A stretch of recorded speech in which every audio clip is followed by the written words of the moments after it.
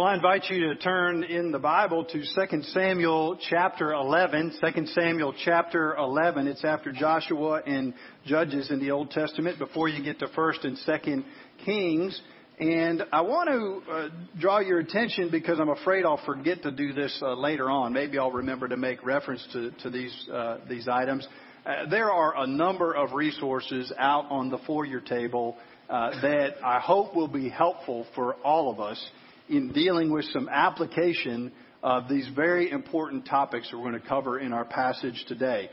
We've got a whole series of booklets. In fact, we've had that stand out there for some time with these little booklets on various topics. Until really looking at it this morning, I didn't even realize how many relate to the topic at hand for today. There's one, Renewing Marital Intimacy, one on sexual addiction, one on sex before marriage, one that just says, help, my spouse committed adultery, and one on divorce recovery. So just may be pertinent to the topics at hand today. There's an excellent book out there, although I'll tell you it's very frank and honest and direct, that's called Straight and Narrow, that relates to the issue of homosexuality, what the Bible teaches about that. I think I've got some of these flyers out there, which is Covenant Eyes, an excellent internet filter and so forth that maybe be helpful, that's going to relate to our topic at hand. And then if you, again, really want to deal deeply with these topics, there's a book called False Intimacy, which says that it's about sexual addiction, but to be honest is just an excellent book for anyone to read, I think, as well, because perhaps in some sense we're all at varying degrees of dealing with the subject matter that's in that book, and in some way or another all seek a false form of intimacy instead of the true God-given form of intimacy. So those are just by way of introduction. We are moving ahead a little bit in our schedule. Our guest preacher, Alton Hardy with Urban Hope Ministries, is going to be with us on Memorial Day weekend, and so we adjusted the sermon schedule a little bit. So surprise, surprise, we're hitting chapter 11 today instead of chapter 10. We're continuing on this main theme that we have looked at as we walked through 2 Samuel and even last year some of 1 Samuel. This main question, who is king? And seeing once again today that God is king, that Jesus is king. In contrast, of course, to David, who was a great king in many ways, but as we're going to see here, was sinful in some very significant areas. Only Christ is a perfectly righteous king. In contrast to us, who make messes in our lives through our sin, like we're going to see with David, and can't seem to get those cleaned up. We don't have the power to get them cleaned up. We see that God is sovereign. He's king in His ability to even use our disobedience to draw us back and to work out His perfect plan. He's sovereign that way. Lastly, we'll see as we're walking through this that even though David fails to use the good gifts that God has given him, his leadership, his influence for God's glory, and maybe we do that as well. We're blessed in many ways. God provides for us. God watches over us, and yet we use those benefits and blessings for sin often instead of for walking in obedience to Him, that God still works out His plan through that as well. God is gracious to show us His kindness even though we abuse the good gifts that He gives to us. So we will see that today. The story of David, we're really going to be looking at this over 2 weeks, because next week we'll look at Nathan and how he confronts David with his sins. So next week's going to be a little bit more about repentance and faith and receiving God's grace. This week's going to be a little bit more, I guess, blocking and tackling.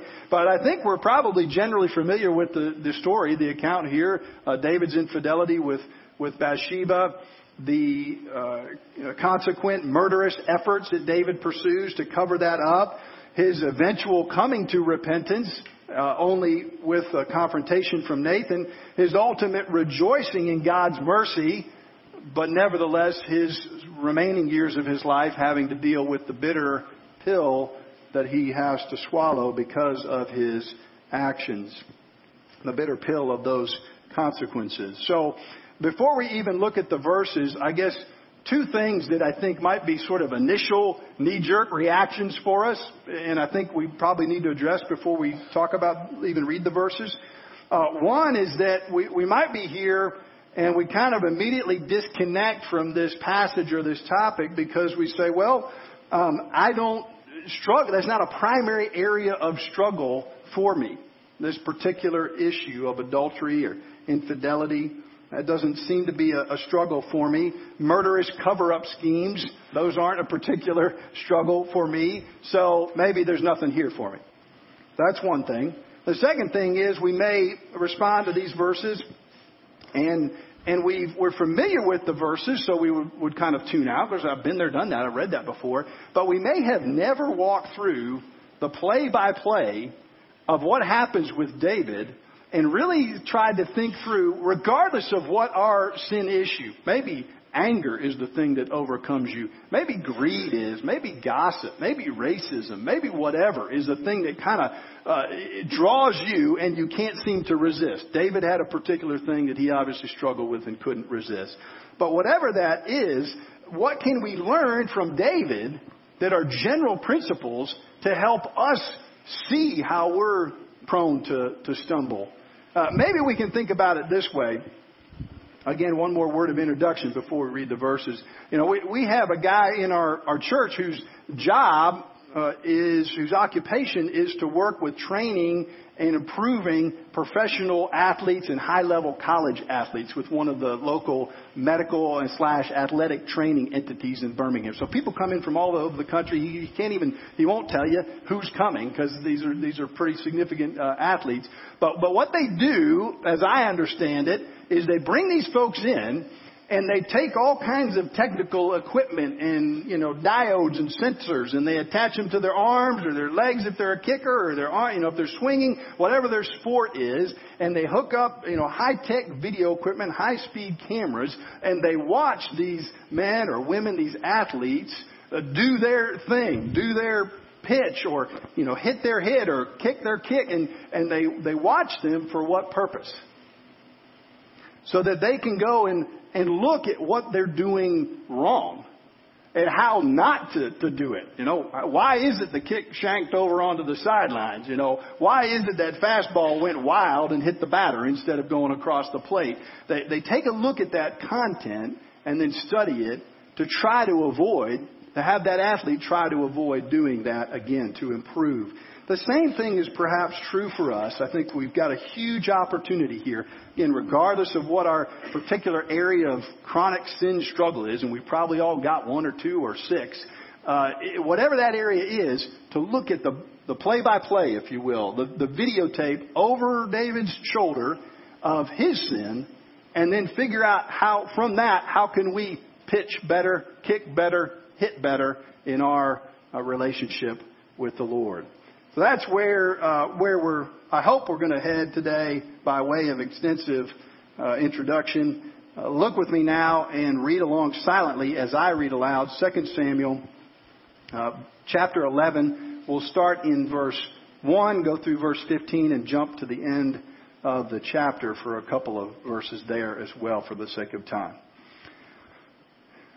In the spring of the year, the time when kings go out to battle, David sent Joab and his servants with him and all Israel, and they ravaged the Ammonites and besieged Rabbah, but David remained at Jerusalem. It happened late one afternoon when David arose from his couch and was walking on the roof of the king's house that he saw from the roof a woman bathing, and the woman was very beautiful. And David sent and inquired about the woman, and one said, "Is this not Bathsheba, the daughter of Eliam, the wife of Uriah the Hittite?" So David sent messengers and took her, and she came to him, and he lay with her. Now she had been purifying herself from her uncleanness.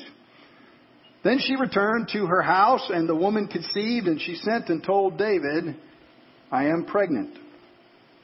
So David sent word to Joab, "Send me Uriah the Hittite." Joab sent Uriah to David. When David came to him, David asked how Joab was doing, how the people were doing, how's the war going? And David said to Uriah, "Go down to your house, wash your feet." Uriah went out to the king's house, and there followed him a present from the king. But Uriah slept at the door of the king's house with all the servants of the Lord, did not go down to his house. When they told David Uriah did not go down to his house, David said to Uriah, "Have you not come from a journey? Why did you not go down to your house?" Uriah said to David, "The ark of the Israel and Judah dwell in booths, and my lord Joab and the servants of my lord are camping in the open field. Shall I then go to my house to eat and drink and lie with my wife?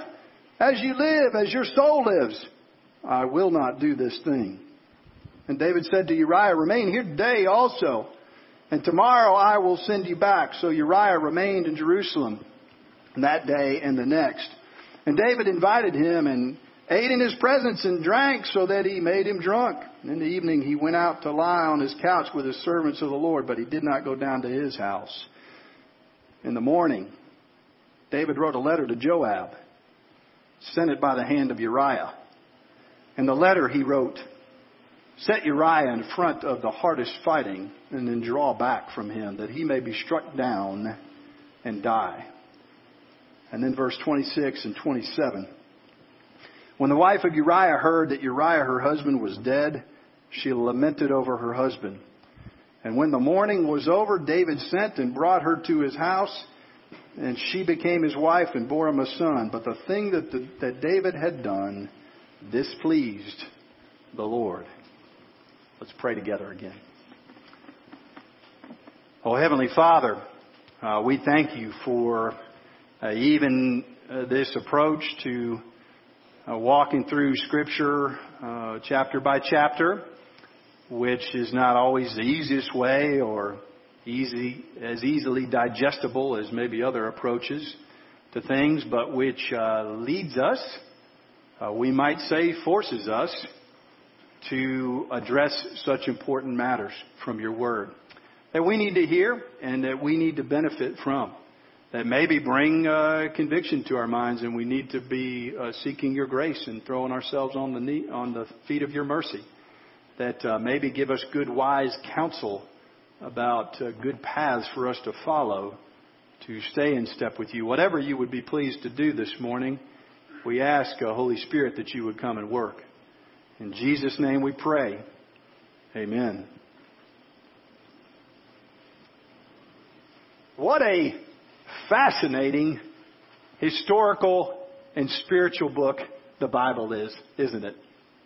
When you just step back from the subject matter today and consider some of those challenges we have to trusting the reliability, the veracity, the truthfulness of Scripture, maybe even questioning it at various times. What people in their right minds would include in the Scriptures, if these are merely man-made documents, the kind of things you find in the Bible? Abraham allowing his wife to be mistreated at the hands of the potential enemies just to protect himself. Moses murdering a slave master in cold blood. Samson's sensuality. Rahab's prostitution. Peter's denial. Mary's misunderstanding of Jesus' priority. Paul's persecution of Christians. And then, of course, we come to our verses today. Sure isn't some book about the celebrated actions of perfect people, is it? It's a book that reveals honestly the brokenness that we all have, our need for a Savior, our need for someone to take the punishment for our sin, and to grant us power to live in newness of life. And that's really what I want us to focus in on today. The main idea, and if you would like to follow along in your worship guide, there's a section at the back that has some notes and a few quotes I'll read here and there. But the main idea, I don't know if we had in there at the time of its publishing, but it's just this. Since God's faithful to provide a way out, we should learn to avoid the pathway of sin. Since God's faithful to provide a way out, we should learn to avoid the pathway of sin. Let's talk for a minute about our situation, David's situation, Bathsheba's situation. Maybe that'll help us get our bearings. We need what this passage reveals to us about our situation, about how to hit or kick or whatever we need to do spiritually, because specifically in the areas this passage addressed, we live in a culture that is so far off of a biblical perspective that we are swimming in water that we really can't even see through, but we're stuck in it. We're having air that we breathe that we really maybe don't even recognize is influencing us. Think about it for a minute. When is the last time that you saw a positive, monogamous, heterosexual marriage relationship in a TV show, a movie, in a book that you picked up to read? When's the last time you've seen one of those? And if you have encountered one, think about how many times you haven't seen one of those for every one time you've seen that. Youth, teenagers, college age ones, all of us really are not only surrounded by the age-old temptation, young ones that are here to, as the Bible calls it, fornicate, to be involved physically, sexually outside of a marriage relationship, but also bombarded constantly with the pathways of the internet and other things on cable that we don't even want to mention here. And certainly, if the popular understanding about such seemingly straightforward issues as gender and homosexuality are confused, we know that we have long since wandered from biblical perspectives about proper heterosexual relationships, only in the bond of marriage. So that's our situation. I could go on, but I think we understand. I hope you feel, even without me having to express it, how palpable this is, that we need to hear this message, all of us, from the youngest ones up to the most senior. Then it's interesting, of course, to look at David's situation to kind of set our stage here. Several commentators say that David's maybe around age 50 by this point. There's a lot of time that's passed in there between the different events that we've seen going on through 1st and 2nd Samuel. Whatever age he is, we know from 2 Samuel 5 that we read a few weeks ago, and we kind of punted it to this week a little bit, that David has several wives and several concubines. He's not a man who's lacking in ways to express his desires in this particular area of his struggle. Does that make sense? So it's not like he doesn't have some way to express that. And it confronts that lie that we believe whatever our struggle is. Maybe it's the substance addiction. Maybe it's the materialism of not being able to stop buying things because you've got to have that to be. Maybe it's the approval of others around you. Whatever that thing is that you've got to have, it confronts that lie right off the bat that the solution to that is you've got to satisfy it. You've got to satisfy it in the things of this world, not satisfy it in God. The Scriptures are always directing us to find our greatest satisfaction, hope, delight in the living God. And in the case of the intimacy, physical intimacy gives us that opportunity within marriage to express it as well, a gift from the Lord. But David's got opportunity, so it's not like he's lacking somehow for that. We know scripturally in Deuteronomy, though, that David was warned. All the kings were warned not to go down that path. That they were supposed to be in a relationship with one woman. That was supposed to be their relationship as well. So, in a sense, David's already off track before we even get to these verses. He's already wandered down the wrong path. But there's David's situation. Let's talk about Bathsheba for a minute. Certainly the case can be made, if you read different things about this passage, that Bathsheba was being indiscreet in what she did. Going to bathe on a roof where people could potentially see you was probably not a normal thing to do. Was not the best thing to do. That case can be made. And that as much as David's the primary focus of this passage, that nevertheless, perhaps there was something in Bathsheba that she wanted the approval, wanted the sense of significance, wanted the passion of being desired by somebody other than her husband. We don't know. And we know that she seems to acquiesce to what David pursues, but he was the king. So we don't know how much liberty she really had with that regard. Maybe there's a message to be taken from the passage in that regard about trying to not be a stumbling block for people around us, but it's certainly not the main focus of this particular passage. The main focus is David. And it really is helpful, as painful as it is to kind of read this passage, and see him stumble and fall in this way. And for many of us to think through stumbling and falling that we have participated in similar ways to David, perhaps in our life recently or years ago, or other areas of sin where we seem to walk down this same path that David does, is nevertheless, I hope, really helpful for us. Again, to walk through these verses and to look at it like that friend I mentioned in here who's working with the professional athletes.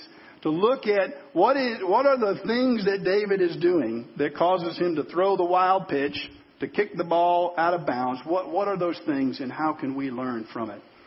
Well, the first thing we see in verse 1 is pretty clear from the start. The passage, almost just sort of spits it out, but it's pretty clear in verse 1. And that is that David's commission is preceded by David's omission. There's things that he's not doing that lead to him doing the things he's not supposed to. Look at it right there in verse 1. In the spring of the year, in the time when kings go out to battle. This is the time. He's a king. Where is he supposed to be? Where is he instead? Others are going out to battle. And then in case we missed it, it says in the last sentence of verse 1, David remained in Jerusalem.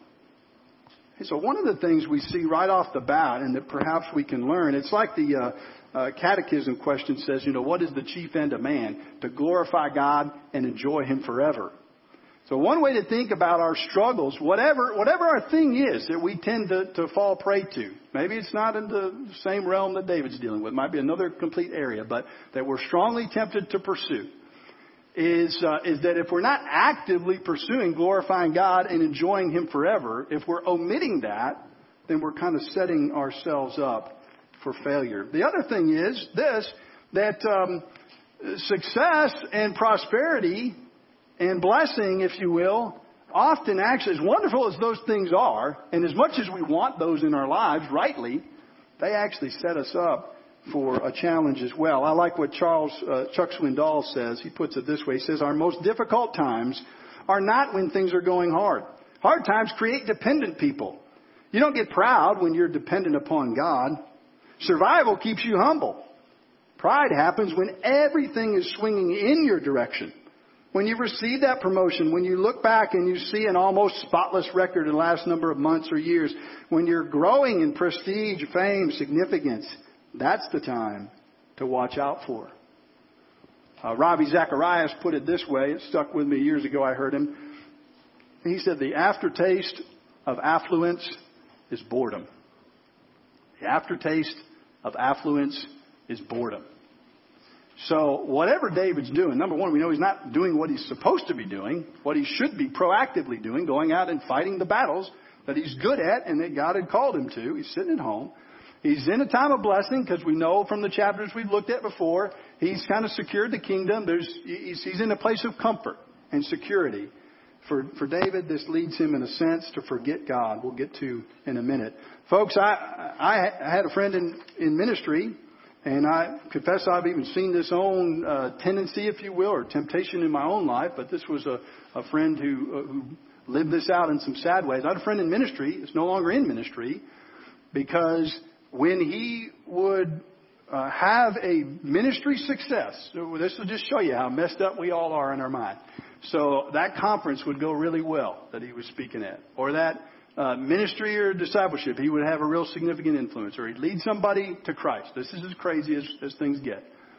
As he would come down off that high of blessing, of benefit, of things going good in his life, he would go and pursue relationships with prostitutes.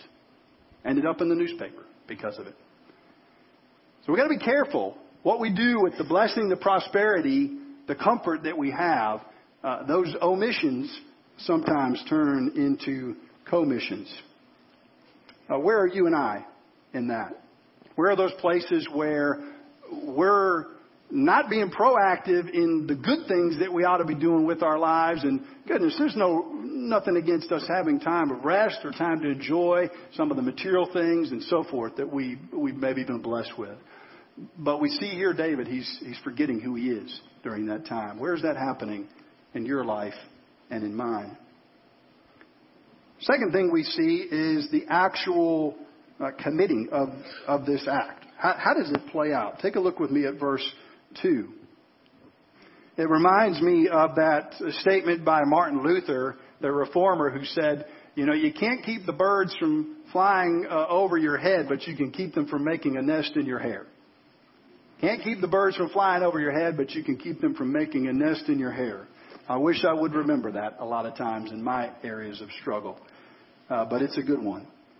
We can't keep that TV commercial about the new car from probably triggering our greed and our materialism. We can't keep young people, that peer pressure that we feel that makes us want to be like others from giving a pull to our heart or tugging on us. Okay? Those things come in. It's part of being a sinful person in a broken world. In some senses, again, if sexual temptation is a significant one for us, we can't keep those birds from flying over our head. But as we see here with David, there are some steps that he fails to take that we can take to keep them from making a nest in our hair. The first thing we see is in verse 2 that, David's wandering around and he sees this woman. It doesn't, the Bible doesn't really use the term very too many times. It says she's very beautiful. This is a legitimate attraction for this woman. And David should sort of at that point recognize what he's dealing with, the propensity for temptation, right? Someone who's struggling with substance addiction, alcohol addiction, walks into a place and there's a bunch of alcohol around. If they're going to succeed, they got to recognize, okay, I am now in a situation of temptation.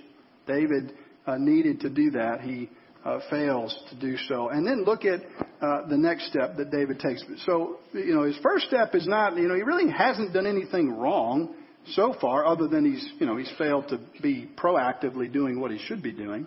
Verse 3, it says, David sent and inquired about the woman. Okay, so he's now taking the next step, says, let me see about this. Let me pursue it a little bit and see what I find out. It's interesting, the response he gets from one of the servants is the first sort of confrontation. There's actually 3 people we'll see next week that confront him. The servant, Joab, and Nathan is the one that finally gets through to him. He says, he doesn't need to say this. He could have just said, this is Bathsheba. He says, Bathsheba, the daughter of Eliam, the wife of Uriah the Hittite. Right? He could have just said, she's married, David. She's a married woman. She's not available for you. The servant tries to discreetly turn him away. It's a reminder that it's a subtle step from that attraction to sin and that next step to entering into sin. From that extra time at the office just to see that one gal a little bit more. That extra time, ladies, maybe at the workout gym to hang out with that guy that you run into there. Whatever that temptation may be. It is interesting to note in David's case, and we just have to speak to it in our culture, this is a heterosexual temptation that he's struggling with. But no doubt, in a group this big, in a culture as confused about sexuality as ours is, there are probably folks that are struggling in some form or another with same-sex attraction and looking for biblical principles related to that. There's, again, some of these resources are wonderfully helpful for that. So we see this with David. And it leads us to this verse, which maybe can be the one that we all maybe take with us and chew on a bit. 1 Corinthians, if you want to turn to the New Testament and read this with me, you can. 1 Corinthians is towards the back of the New Testament. And it says this in verse 12 of chapter 10 of 1 Corinthians. It says, therefore, let anyone who thinks that he stands take heed lest he fall. No temptation has overtaken you that is not common to man. God is faithful. He will not let you be tempted beyond your ability, but with temptation, He will also provide a way of escape that you may be able to endure it. Okay? Again, watching David, throw this wild pitch, kick this ball off into the stands, helps us to see, okay, how can I, in my life, because Christ is working, has loved me and saved me and rescued me, because I want to honor Him with every aspect of my life, how can I apply this in the areas I'm struggling with? Well, there's a couple of things from this verse that are hugely helpful. It says in verse 12, therefore let anyone who thinks he stands take heed lest he fall. It's easy to say, oh, I don't struggle with patience until you're in that moment where you're frustrated and you've got a situation that's testing your patience, right? It's easy to say, I don't struggle with this particular issue of greed or substance abuse or whatever until you're pressed to the edge and you're wrestling with it. It's easy to say, I don't struggle with gossip until you got some things you want to say about somebody else. And it makes you feel good, like you're a better person than them to say something negative about them. So take heed. Be on guard. We ought to be ready to see that. Then it goes on, it says, verse 13, no temptation has overtaken you that is not common to man. That's a big one for me. I don't know about you, but I always like, when I'm struggling with my sin areas and thinking about taking a step into them, one of my favorite things to do is to create in my mind the scenario that I'm a special case. I'm probably the only person that has to deal with my struggles. I'm probably the only one that has to wrestle with it in this way. It's interesting how the Apostle Paul speaks to that. He says, no temptation has taken you that's not common to man. Other people deal with this. Again, we've said already, each of our struggles may be a little bit different, but we're not the first ones to ever encounter this. It's no surprise to God, would be another way of putting it. And then it goes on, and here's what I really hope we'll take to heart. God is faithful. God is faithful. Do we believe that today? In those areas where we're strongly tempted? That God actually can be our delight, our joy, our hope. Look at the statement I have in here. It says about David. It's from Swindoll again. It says, God became quite distant and unreal to him. He forgot that he was God's man. He forgot all the lessons he had learned during the days of his youth and during his fugitive years in the wilderness. He forgot God.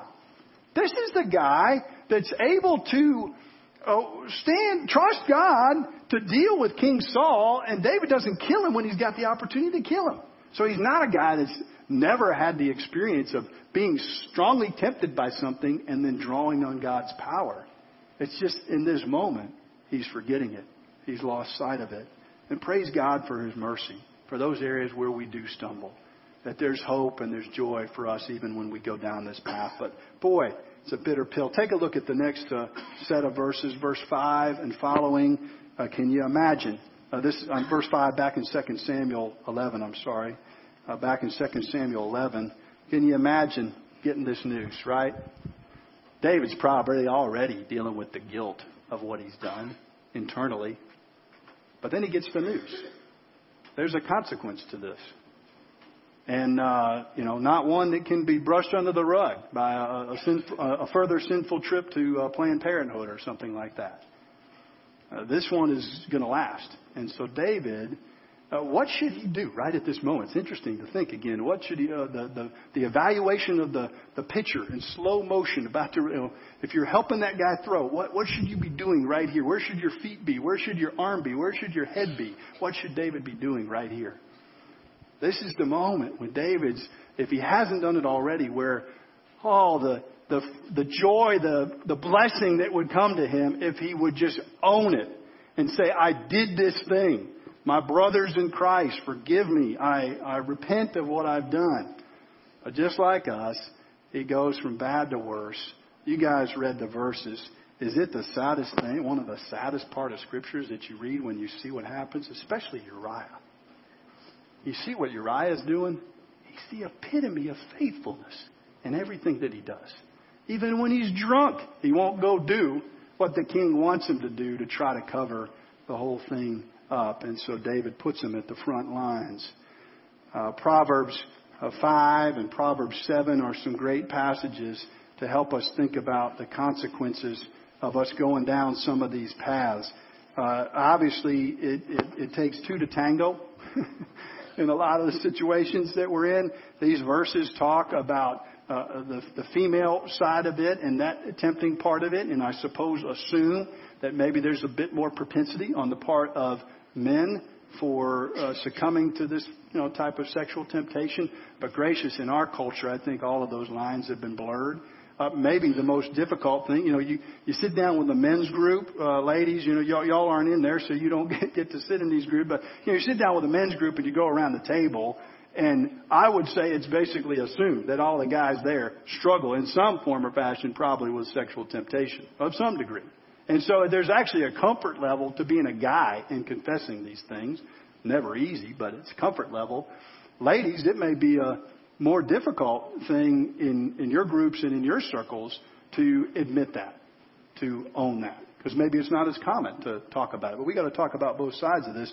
Verse 5, though, obviously highlights a man towards a woman side of things. And it's speaking to a young person. So especially you young ones that are here, if you're 8, 9, 10 years old, if you're up into the junior high years, high school years, college years, listen to these words from Proverbs 5, and then we'll kind of land the plane today. It says this, it says, "My son, be attentive to my wisdom. Incline your ear to my understanding, that you may keep discretion, that your lips may guard knowledge. The lips of a forbidden woman drip honey, and her speech is smoother than oil." Seems good. Sounds nice, right? She was a very beautiful woman, it said in 2 Samuel 11. Well, listen to this. "But in the end, she is bitter as wormwood and sharp as a two-edged sword." I don't know what wormwood is, but it does not sound good. "Her feet go down to death. Her steps follow the path to Sheol. She does not ponder the path of life. Her ways wander, and she does not know it. And now, O sons, listen to me. Do not depart from the words of my mouth. Keep your way far from her." Flee. Get out of there. "Do not go near her door of her house, lest you listen to the consequences here of the expense that this has. You give your honor to others, your years to the merciless. Lest strangers take their fill of your strength, and your labors go to the house of a foreigner. And then in the end of your life, you'll groan, and your flesh and body are consumed, and say, 'Oh, how I hated discipline. How my heart despised reproof.'" Goes on in verse 15. Listen to one of the solutions for this, for those that God has allowed and blessed to be in a marriage relationship. "Drink water from your own cistern." Forgive the innuendos here, folks, but especially the adults. I think you'll pick up on them. They're intentional. "Flowing water from your own well. Should your springs be scattered abroad, streams of water in the streets, let them not be for yourself alone, not for strangers, yet let your fountain be blessed. Rejoice in the wife of your youth, a lovely deer, graceful doe. Let her breast fill you at all times with delight. Be intoxicated always in her love.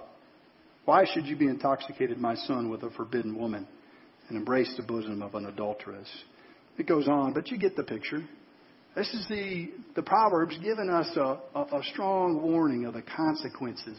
And we've all seen this play out. We've seen churches damaged by leaders that go astray. We've seen homes fall apart and broken by parents that go astray. We've seen companies even impacted by that. There's a beautiful and urgent warning here. Last couple of things we see is the cover-up. I mentioned that already, really, with Uriah. And then lastly, verse 26 and 27, back in 2 Samuel, verse 11. I mentioned what David ought to be doing, where he ought to be repenting instead of covering up, but he doesn't do it. Then he covers up, even digs himself a deeper hole with things. And then look at what happens to us, too, when we don't really get our need for God's mercy and really throw ourselves on that alone when we do sin. Verse 26 and verse 27. It's a sort of very shallow effort at repentance. He tries to bring her in, and he's still on his program. He's going to bring her in and try to cover it up. In his mind, he's solving the problem. He's fixing the mistake. But he hasn't dealt with God. And he hasn't dealt with others directly about what he's done. Folks, I guess the last thing I want to say is this. This is why we as a church body really love to see folks connecting in men's and women's small groups and in life groups. Okay? We may not feel comfortable in 3 months. We may not feel comfortable in a year opening up to everybody in a group or opening up to everyone in that men's or women's small group. But Lord willing, we'll gather some people together. I have a friend that's actually in another church, and he's what I call an accountability person. And he's somebody that we know enough dirt, if you will, on each other that we can sit down and talk about anything that's going on. And he helps me to deal with some of these issues and temptations in my life that I'm very susceptible to, I confess. And I help him with some of the issues that he's wrestling with. This is why we've got to be in community and connected with one another, because we can speak a word to one another to urge one another on a more godly path. So think today, there's enough here for all of us to chew on, I'm sure. In that area of struggle in your life, where does this passage give you a picture to that process that you're going through, where you're throwing that pitch and it's going wild, where you're prone to kick the ball out of bounds, and where you're seeing now, okay, I've walked through it. This is actually what's happening with me. And so next time I can maybe be better prepared. I can get some other people around me, seek some other people to be in my life that I trust, and I'm going to choose to trust, who can speak to me about these things and encourage me in these areas of struggle. That would be a beautiful application of our passage, because the last thing that we see from these verses is that David is all alone. There's a huge privilege to his position, but nobody is around him. He's not inviting anybody else to speak into his life. And if that's the case for you, please acknowledge these things. We're all on this journey together. We've all stumbled in various ways. And God wants to use that community connection to bless and strengthen us. Let's pray. Heavenly Father, we thank you for the conviction and challenge of a passage like this. It's uncomfortable to hear. It's uncomfortable to say. And yet we need it. Father, we pray that you would bear fruit in our lives, even these difficult things, for a better pathways forward. And you'd give us wisdom about taking heed lest we fall, about this assumption that we're a special case. And Lord, that we would see that you are faithful when we are faced with things before us that we can't seem to resist in our own power. And they're different for each one of us. That we would recognize that you are faithful, you're providing a way out. We would seek that way for your glory and your honor and our good. We pray this in Jesus' name. Amen.